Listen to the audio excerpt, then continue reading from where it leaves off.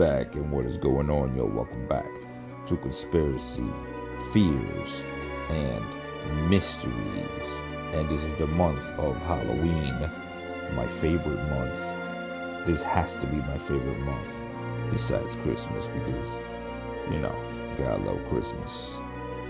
But Halloween means a lot to me, because I just always loved Halloween, since I was a kid, man. How's everybody doing? I've been on a hiatus for a while. I haven't posted anything. And on my last post, I said that I'll be going for a week and yada yada. And it's been about 3 or 4 weeks, almost a month, I think, that I haven't posted anything. I did go on Get Vocal, and go follow me on Get Vocal. And on Get Vocal, I believe is the same. Get Vocal, if you don't have it, go ahead and download it. I'm not sponsored by them, but go ahead and download it. It's just what it is just a platform where people go live and they do live streams on there. And they actually have a true crime live stream, which I know I do conspiracy and all other stuff, but I'll talk about everything on there. But I did one yesterday, and it was on Listverse, I love that website. Excuse me, I'm moving the table a little bit. I'm recording on the iPad today, but I do like Listverse because I like those lists that those like top 10 and all those crazy lists that they have. They kind of gets to the point and gives you, and it just gives you a bunch of different things to think about. Now, from those lists of those top 10s of whatever it is, whether it's top 10 or serial killers, and I ain't saying top, I'm not putting them on top, but or top 10 hauntings or UFO landings or top 10 conspiracies. From there, I would normally like break it down, and I'll grab one, then I'll dig deeper into that, and then I'll do an episode on that if people ask for it, and of course somebody wants to write me while I'm doing a podcast. But anyway, so today I'm looking at the top 10. And actually, before I even get in, if you guys ever watch Creepshow, or if you're into horror, and most people that are into true crime usually like horror, but if you're into that stuff, they have a new Creepshow, like a updated, not redid it, but they have a new one which follows the anthology Creepshow from the movies back in the day. They had Creepshow 1, Creepshow 2, and I saw Creepshow 3, but I don't know if it has really, I don't know what happened with that, because I never even heard of it, but I saw where it was like there. It's older too, but they have a show it's on Shudder. Now you can get Shudder through your Amazon. I'm not sponsored, I'm just letting you guys know. But anyway, let's get to what we're going to talk about today. The top 10, this is from listverse.com, and you can go find it on Listverse. But I found this very interesting. As soon as I saw the title, I said, I got to see what it is. And I'm going to be reading this off to you because I haven't read it. I'm sharing it as I got it. And it's 10 sinister Halloween horror stories that really happened. 10 sinister stories that really happened. And this is written by Eli Nixon from Listverse. So, let's begin. We don't put much stock in Halloween anymore. It's fun for kids, and they find time to snuggle up for a scary movie. But the truly scary aspects climbed on a ship with our silliest superstitions and sailed for Valinor long ago. I don't know where Valinor is. But witches and ghouls aren't the only haunts of Hallows Eve.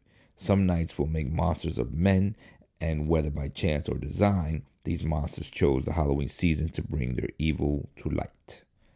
So number 10, we have Martha Moxley.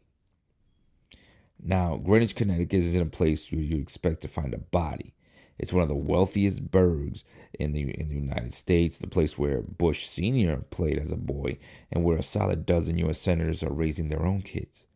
But in 1975, amid the sprawling estates, multi-million-dollar mansions, and manicured lawns, the blood-soaked body of a 15-year-old Martha Moxley was found on a cold Halloween morning.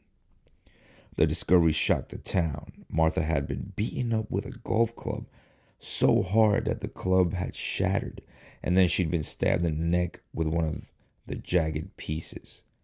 Then her killer had dragged her 24 meters or 80 feet and dropped her off in her own backyard. If that doesn't add a creep factor, I don't know what does.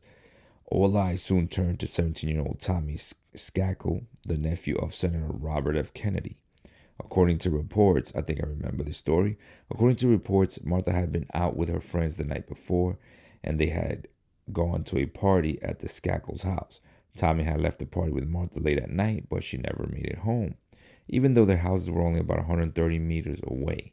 Although the police had their suspects, they never made a conviction, and the gruesome Greenwich Halloween murder remained a cold case for over 16 years. In 1991, renewed investigations into the Moxley case brought it back into the public light. But it wasn't until 1998, 23 years after the young girl's murder, that her killer was named. Michael Skakel, Tommy's brother. According to novelist Dominic Doon, Michael had once climbed a tree outside Martha's window and masturbated. He was infatuated with the girl. And in 2002, Michael Skakel was finally convicted of the murder by a grand jury. But the story doesn't end there. Michael Skakel was later granted an appeal, and in 2013, he was released from prison on bail. Look, and you got to understand where this is coming from. This is nephew of Senator Robert F. Kennedy. The Kennedys have a history of craziness. Okay, the Kennedys, I guess John F. Kennedy was a good president, but I'm not talking about the politics. I'm talking about the power of this family. A lot of these powerful political families get away literally with murder a lot. They get away with a lot of stuff. And that's crazy. That's crazy. They have their demons, but they get away with them because of their positions. Number 9, Peter Fabiano. Peter and Betty Fabiano were just getting ready for bed when they heard the doorbell ring on October 31st, 1957. It was after 11 p.m., a little late for trick-or-treaters, but Peter reluctantly headed downstairs and grabbed the candy bowl. It was Halloween, of course. What was one more kid? But when he opened the door, Peter got the shock of his life. On his doorstep stood a grown woman in blue jeans and a cheap mask, pointing the bottom of a paper bag at his chest. Upstairs, Betty Fabiano heard a loud pop, then the screech of tires as a car sped off outside. Racing downstairs, she found her husband on the floor in front of the open door, gasping for breath, blood pouring from a gaping wound on his chest, and he was dead before they reached the hospital. Police were mystified. Peter Fabiano worked as a hairdresser in the San Fernando Valley. He had no enemies, at least none who would want to kill him. But the deeper they looked into the crime, the more twisted it all seemed. 2 weeks after the cold-blooded killing, police nabbed Joanne Rabel, a 40-year-old who'd once been employed at one of the Peter salons. And for some reason, she was lying about being out the night of Peter's death. But not all liars moonlight as killers, and the cops had to let Joan Rabel go for the lack of evidence. Then, a month later, an anonymous caller directed police to a rented locker in an area department store. Inside, they found a .38 revolver, which ballistics matched to the bullet that they had found lodged under Peter Fabiano's heart. Now, the locker wasn't being rented by Joanne Rabel. However, it belonged to a woman named Golden Pizer, who worked at a local children's hospital and had no connections with the Fabiano family. The clues were there, but none of them made sense until Pizer began to confess. Golden Pizer and Joanne Rabel, it turned out, were lovers. For months, Rabel told her about a man named Peter Fabiano, whom the latter called evil and vile. Rabel regaled Pizer with sickening stories of Fabiano and the way he abused his wife, and before long, Pizer began to hate this man she never met. She agreed to help Rabel kill him. With Rabel's money, Pizer brought a gun. Rabel drove to Faber's house And Pizer, shaking so hard she had to use both hands to steady the revolver, put a bullet in Peter Faber's chest when he opened the door to give her a piece of candy.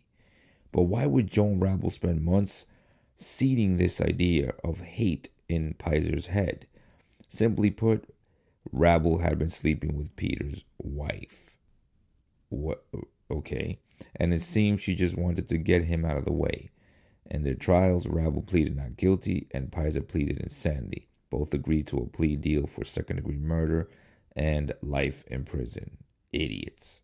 Fucking dumb-ass idiots. But anyway, you see how people can see how it's easy to manipulate people to believe something. It's easy. You see it in anything. You see it in politics. You see it in in couples, in relationships. Easy to manipulate. You see it in everything. Number 8, Patricia Ward.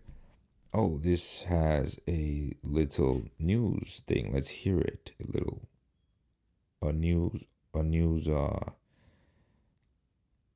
little video.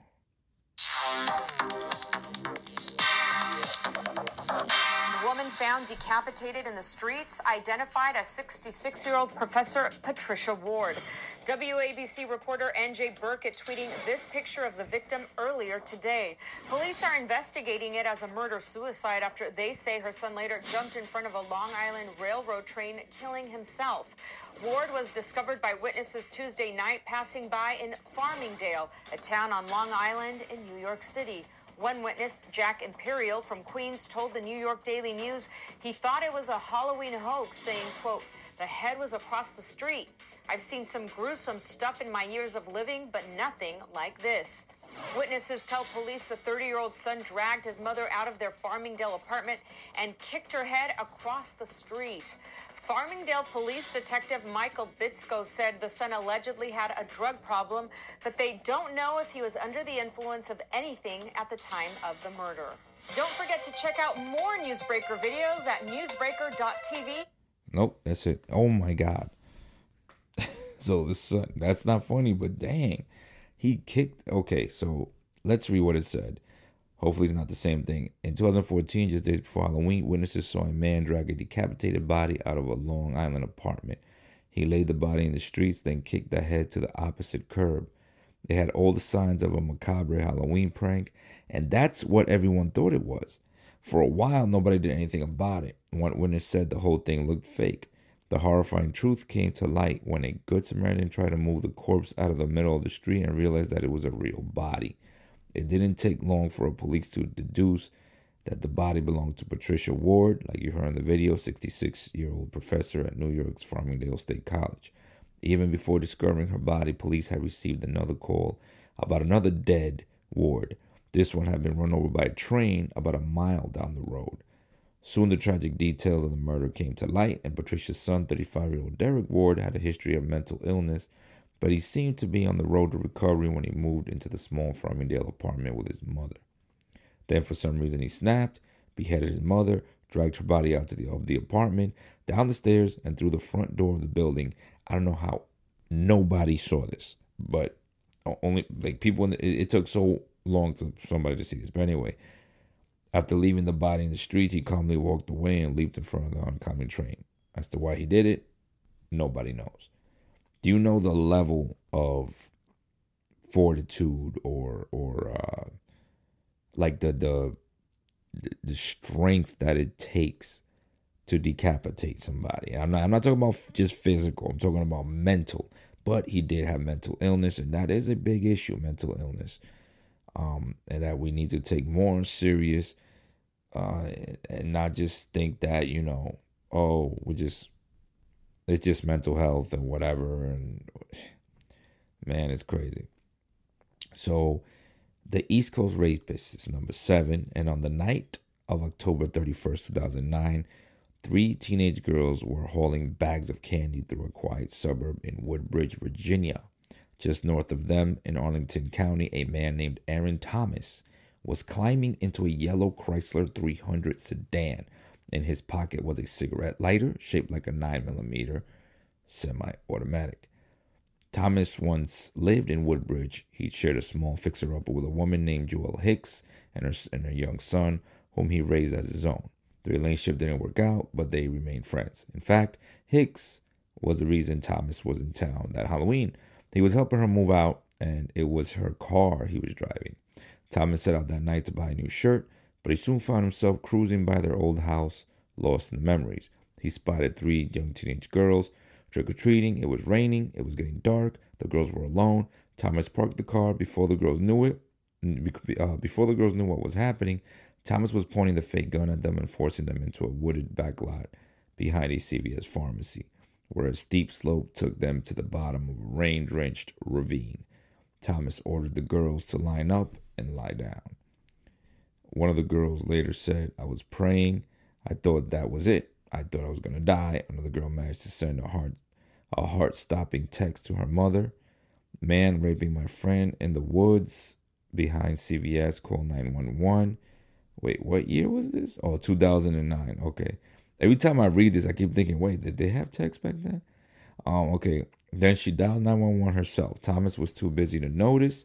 Police converged on the site within minutes, sending Thomas fleeing into the woods. He tossed the lighter away, doubled back in a wide circle, and then calmly walked past dozens of police officers to his car in the CVS parking lot and drove away. Wow. From 1997 to 2009, families in New England had a reason to lock their doors at night, although they didn't know it. For those 12 years, Aaron Thomas, soon to be dubbed the East Coast Rapist, had been abducting and raping women from Virginia to Rhode Island. The Halloween abduction sparked a massive manhunt, but it still took 2 more years and an anonymous tip before police tracked Thomas down. They were able to link his DNA to 13 unsolved cases. Although he's admitted to raping many more than that, in 2013, Aaron Thomas received 3 life terms plus 80 years, and in 2015, he pleaded guilty to 3 more charges and received 3 additional life sentences. Why even bother? 3 additional life sentences. I'll be like, how about you're only getting 2 meals a day now instead of 3? Then if he gets more, you're only getting 1 meal a day. You're only getting half a meal. You know, I'm sure. Listen, I don't know. Listen, if you're one of these sympathizers, okay, I worked in prison and jails. I never abused anyone, but I'm just saying, this guy was raping women left and right. These guys was taking the innocence of girls, young girls. This guy was just violating, you know what I mean? And if you're one of these people, oh no, we can't take away. No, he's going to prison. That's enough. We can't take away his rights. You're part of the problem.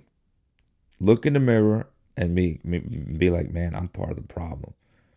Anyway, number 6, the Lisk family. I think this one I know.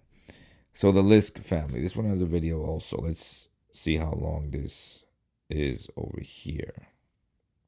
We can hear this. New detail. Lisk family. New details now on the man accused of murdering 3 family members. He faced a judge this morning in Ottawa County Common Pleas Court. William Liske is charged with 6 counts of aggravated murder. Liske will be evaluated within the next 30 days to see if he's competent to stand trial.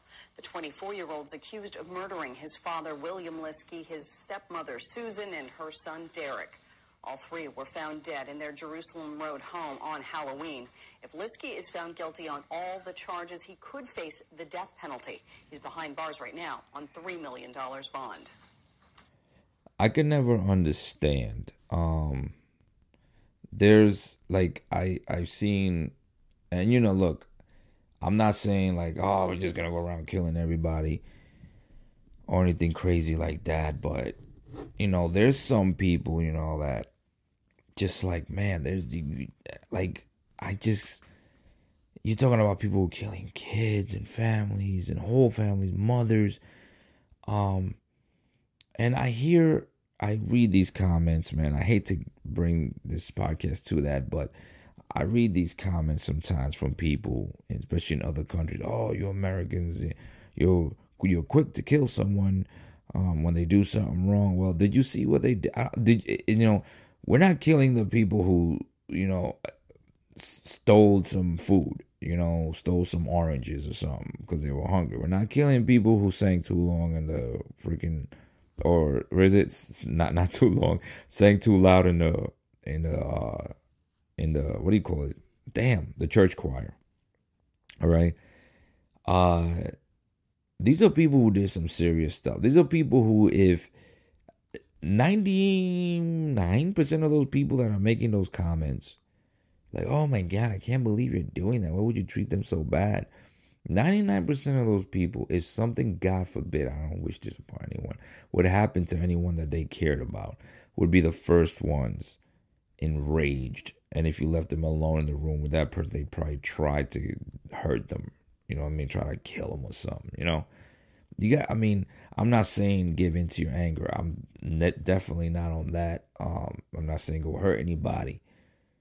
I'm just saying, there's a time when this guy, yes, I know, who are we to say who lives and who dies? I get that. But man, if we got the opportunity, and this is why I think people keep doing it, like, there's going to be people out there who are going to save me from the death penalty, so I'm not worried about it. I don't know. It's one of those things that go back and forth. I don't want to sit here and argue about that, but it just pisses me off to hear innocent people getting hurt. It doesn't make sense, and it just shouldn't happen. So anyway, this is the Lisk family, and like he did on number 6.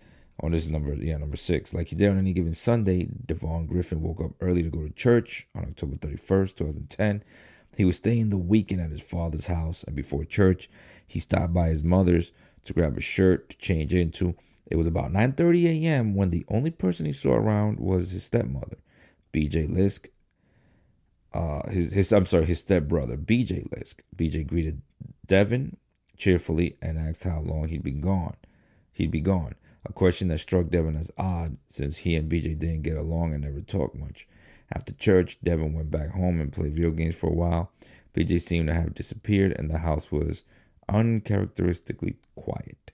Figuring he ought to go wake everyone up, it was 1:30 p.m. by then. Devin went to the master bedroom and saw that his mother was still in bed and with her husband, William Lisk. The blanket was over their heads, as if they were trying to shut out the afternoon light. Devin started talking, hoping to rouse her, and when he got no response, he pulled the cover. Police were all over the house within hours. Devin had inadvertently uncovered a murder scene. Sometime during that morning, 24-year-old William Lisk Jr., whom the family called BJ, had shot his father in the head 5 times. Wow. Then he turned the gun on his stepmom before beating his stepbrother to death with a claw hammer. Jesus. Oh my God. It's one thing to shoot someone. It's another thing to go personal with a claw hammer, with anything that you got to get so close to them. That's a special kind of hate. Death is death, but I'm just saying. The latter two were Devin's mother and brother. BJ was picked up by police at the family cabin and taken into custody. He was found guilty of the 3 murders and sentenced to life in prison. I was watching a video yesterday of, not a video, but it was a episode of Your Worst Nightmare. It's a show called Your Worst Nightmare. It's a true crime show. And I believe, I don't think this sounds just like the episode I saw last night. Only, let me see. It says here that he was found at the family cabin. And I think this was the same story. Only, of course, they changed some things for dramatic effect and for whatever purposes, for whatever purposes they changed some things. So in the story that I saw was, and it was and they obviously went into a lot of detail. It was pretty nerve-wracking. The guy, the one brother was, he had mental health issues. He was spiraling out of control little by little. And he actually had killed the grandfather, the father, the mother, and the brother. But this wasn't Step Brothers, and he eliminated the whole family. The grandmother had already passed, but he killed he started with the grandfather, then went to killed the brother, shot the brother in front of the father, then the father, then the mom tried to run and hide because, I'm sorry, the father told her to run, and she didn't because she was like, "What do you mean? What do you mean? What do you mean?" And he shot her. I tell my wife, if I tell you to run, if I tell you to start the car, if I tell you to turn left with that much urgency, do not ask me why. Just do it. Okay? Because I just do it and then ask me why. Do it, and after we get to safety, you can be like, "What the hell were you thinking? Why'd you tell me that?" Then I'll be like, "Well, there was an axe-wielding maniac running after us, so I just needed to get out of the way. We just needed to get out of here. And we're out of here, so we're good." Okay? Don't ask why. You waste a lot of time, and just don't ask why. Just do it, and then ask why. Okay? Number 5 is Taylor Van Dyst. On October 31st, 2011, a pretty young zombie left her house. What? Oh, it was, okay, Halloween. I was like, what? On October 31st, 2011, a pretty young zombie left her house in Armstrong, British Columbia, looking forward to a night of fun. The zombie was Taylor Van Dyst, an 18-year-old student, and she was planning to meet up with her friends to go trick-or-treating. She never made the rendezvous, but before she went missing, she sent her friend a chilling text message saying that she thought someone was following her. It was the last anybody heard from her. Hours later, Taylor was found beside a railroad track. Her head was bleeding, and there were bruises around her neck.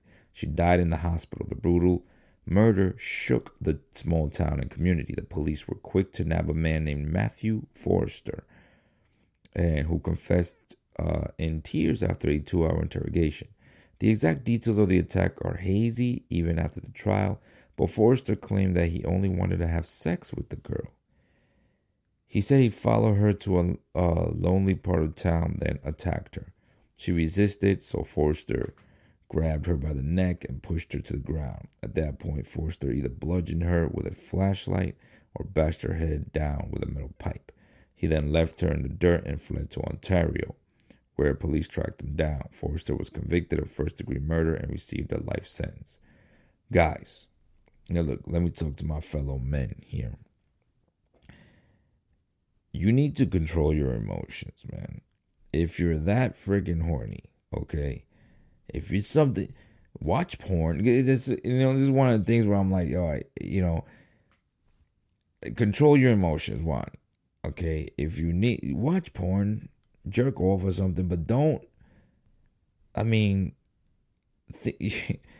why? I just don't get it. I don't get it. And it's not a thing where, I can't get no girls. I'm not, some people get a lot of girls. Some people are good with the ladies. Some people aren't.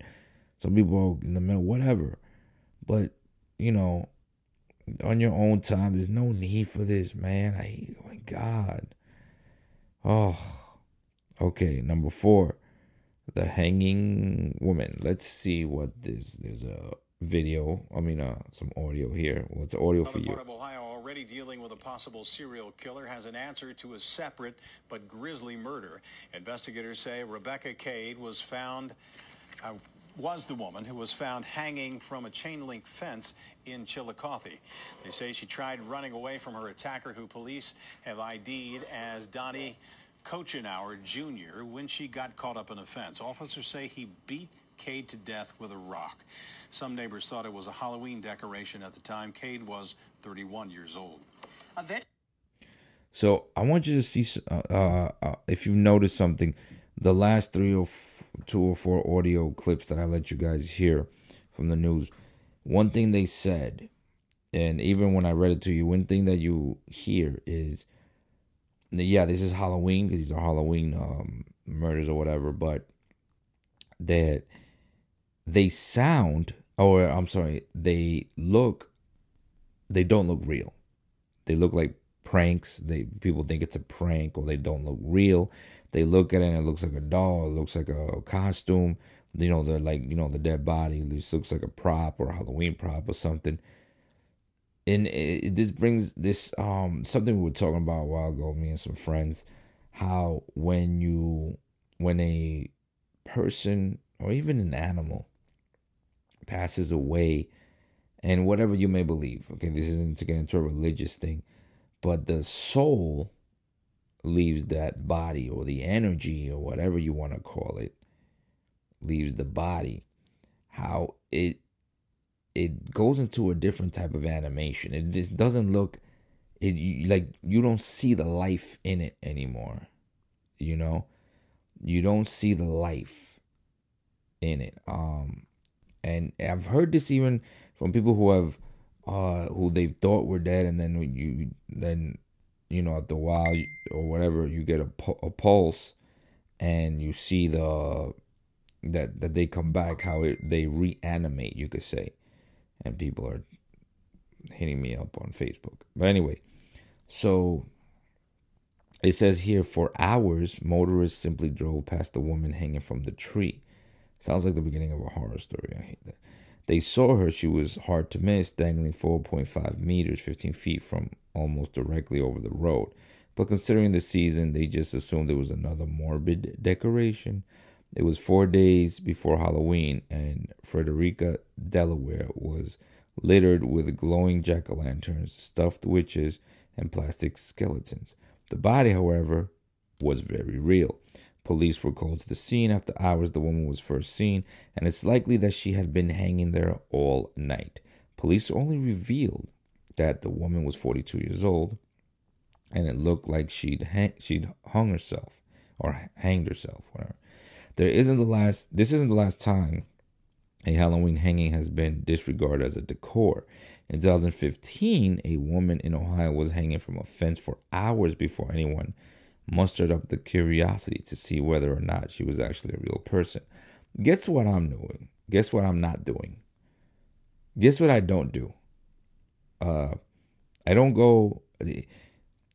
First of all, I don't I don't kill anyone like this. No, I don't kill anyone at all. Not like this. I don't kill anyone at all. But I don't go to Halloween decorations. I don't walk up to. I never have. Like, I'm not a curious person like that. Never. Oh, what's that sound? Let me go see what that is. I'm not that guy. I'm not that guy. I don't want to see it. You know what I mean? So this was number 3. Rebecca, spelled really weird. Rebekah, Gay. Rebecca Gay. So anyway, when he wasn't delivering sermons to the small congregation of his Michigan church, John White dreamed of necrophilia. Wow. Let's make it weird off the bat. On a bitterly cold Halloween night in 2012, White took a mallet and a zip tie and went to the home of Rebecca Gay, his fiance's 24-year-old daughter. Rebecca lived alone with a 3-year-old son, and she happily let him inside. She trusted him. White often babysat her little boy, so it wasn't uncommon for him to stop by. But she wasn't expecting what came next. White bludgeoned her repeatedly with the mallet before wrapping the zip tie around her neck and tightening it. Then White stripped her down and carried her body into the woods behind the trailer. When he returned to the house, Rebecca's toddler son was still there, waiting while Rebecca's body grew cold out back. White calmly dressed her son in his Halloween costume and drove him over to his father's house. The body wasn't found for another 20 hours, and while police searched, White asked his congregation to pray for the woman. White was convicted and later committed suicide in prison. Don't feel sorry, but the real horror of the story is perhaps that he'd ever been free at all. In 1981, John White was 22 and he tried to kill his neighbor, 17-year-old Teresa Etherton. White invited her into his basement, and while she was looking at a racetrack he'd built, White stabbed her in the back. Then he kissed her, smiled, and kept stabbing her. Teresa survived the attack with 15 stab wounds, and White spent 2 years in prison.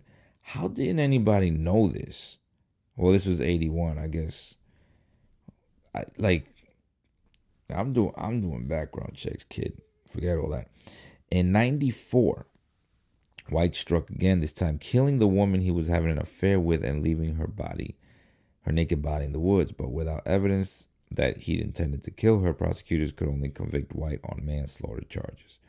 By 2007, he was again a free man, free to live his life, free to become a minister, and free to kill once more. I don't believe all that. This is what I'm talking about. This is what I'm talking about. Oh no, we can help him. No, don't be so mean. No, we can't be mean to them. These guys can get help. Yeah, this guy became a minister. Guess what he was doing while he was a minister? Oh, well. Shirley Lynette Ledford, number 2. On October 31st, 1979, 16-year-old Shirley Ledford was walking home from a party in the suburbs of Los Angeles when 2 kind men in a van offered to give her a ride. The next morning, a jogger discovered her mutilated body in an ivy bed on the front lawn of a residential home. It appeared to be a shocking random act of violence, but less than a month later, a tip from a former inmate put police on the trails of Roy Norris and Lawrence Bittaker, an electrician and a mechanic who lived in and worked in Los Angeles. It wasn't long before investigators discovered hundreds of photos of young girls, blood-stained work clothes, and chilling recorded tapes of women screaming and begging for mercy. The police had captured the Toolbox Killers. I remember these guys. A serial killing team that had abducted, tortured, and killed at least 5 teenage girls over the past few months. But the true barbarity of these 2 men torture team didn't come out until Roy Norris made a full confession of their murders. I remember this story. I don't think I covered it, but I remember it. Particularly gruesome was his description of what had happened after they coerced Shirley Ledford into their van that tragic Halloween evening. Bittaker was driving when they picked her up, and Norris offered her some weed, which she refused. Norris then got behind the wheel while Bittaker slid into the back with Shirley. For the next 2 hours, all Norris heard was screams, constant screams from the back. While Norris calmly piloted them through the bustling streets of L.A., Bittaker beat her with his fist, broke her elbows with a sledgehammer, and sodomized her with a pair of pliers. Jesus Christ. All of it was recorded on a tape recorder. Finally, Norris pulled over and strangled Shirley with a coat hanger that he cinched shut with pliers. And the 2 dumped her body on a random front lawn. Apparently, Bittaker wanted to see the reaction of the newspapers. When the body was discovered, Bittaker received a death sentence and Norris received 45 years to life. Why did one receive a death sentence and one only 45 years? I guess the one that was driving. Let me see. Yeah, Bittaker was driving. Yeah. So, number 1. We'll get to number 1 now. Lisa Ann French. Gerald Turner was not feeling well on Halloween night in 1973. He and his living girlfriend, Arlene Penn, had made plans to go to Arlene's mother's that night for dinner. When Arlene got home from work, though, Turner stopped her at her front door and urged her to go ahead without him. It was about 7 p.m., and Arlene shrugged it off and drove all the way to her mother's house before remembering that her mother wouldn't be home for nearly an hour. She went back home and wasted time downstairs with Turner for an hour, then went back out. When Arlene got home at 11 p.m., Turner was still up. She noticed that the blanket from their bed was crumbled up on the floor in the laundry room, but Arlene shrugged it off and went to bed. She didn't find out until later that the little girl from down the street had been killed in that same bed just hours earlier. Lisa Ann French left her house just before 6 p.m. dressed like a miniature hobo, ragged jeans, a parka, and a battered felt hat. About an hour later, that's a messed up uniform. That's a messed up costume. About an hour later, she made her way to Gerald Turner's house. The door was open. What happened next is unclear, but Turner got Lisa upstairs to his bedroom, where he forced himself on her and then strangled her to death.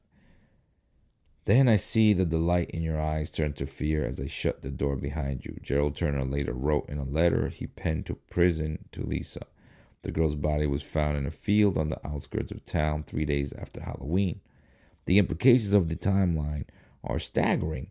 Had Turner already committed his heinous act when Arlene got home from work, or was he still waiting for Lisa to come by? Had Arlene sat downstairs holding hands with a burgeoning killer. While his first victim grew cold upstairs, or had Turner already put the body in a trash bag and dumped it, the jury couldn't have cared less. Turner was sentenced to 39 years in prison amid public outcry. He was released on parole in 1998. There you go again. But he went back to prison in 2003 for a parole violation. He is slated for release in 2018, which is he's already released. So he's out there. He's out there because, we don't punish people. We just say, just stay here for a while. Stay here. We know you're probably gonna do it again. We get it. But just stay here for a while. It'd be inhumane for us to do anything that would really deter you. It'd be dumb it'd be crazy of us to kill you and prevent you from doing this again, knowing you're gonna do this again to somebody else. It'd be crazy. I'm not saying we should kill everybody. I'm just saying, I don't know. This is a very touching thing, man. It just keeps getting worse and worse the more things we see. So next week, most likely, that was number one, guys. That was the last one. Next week, I will most likely do probably. What will I do? What was I gonna? I'll do maybe Ghost. I'm trying to put together the new timeline for all this. So I will do probably Ghost. Halloween things and Halloween, something that maybe has Halloween around it. You know what I'm saying?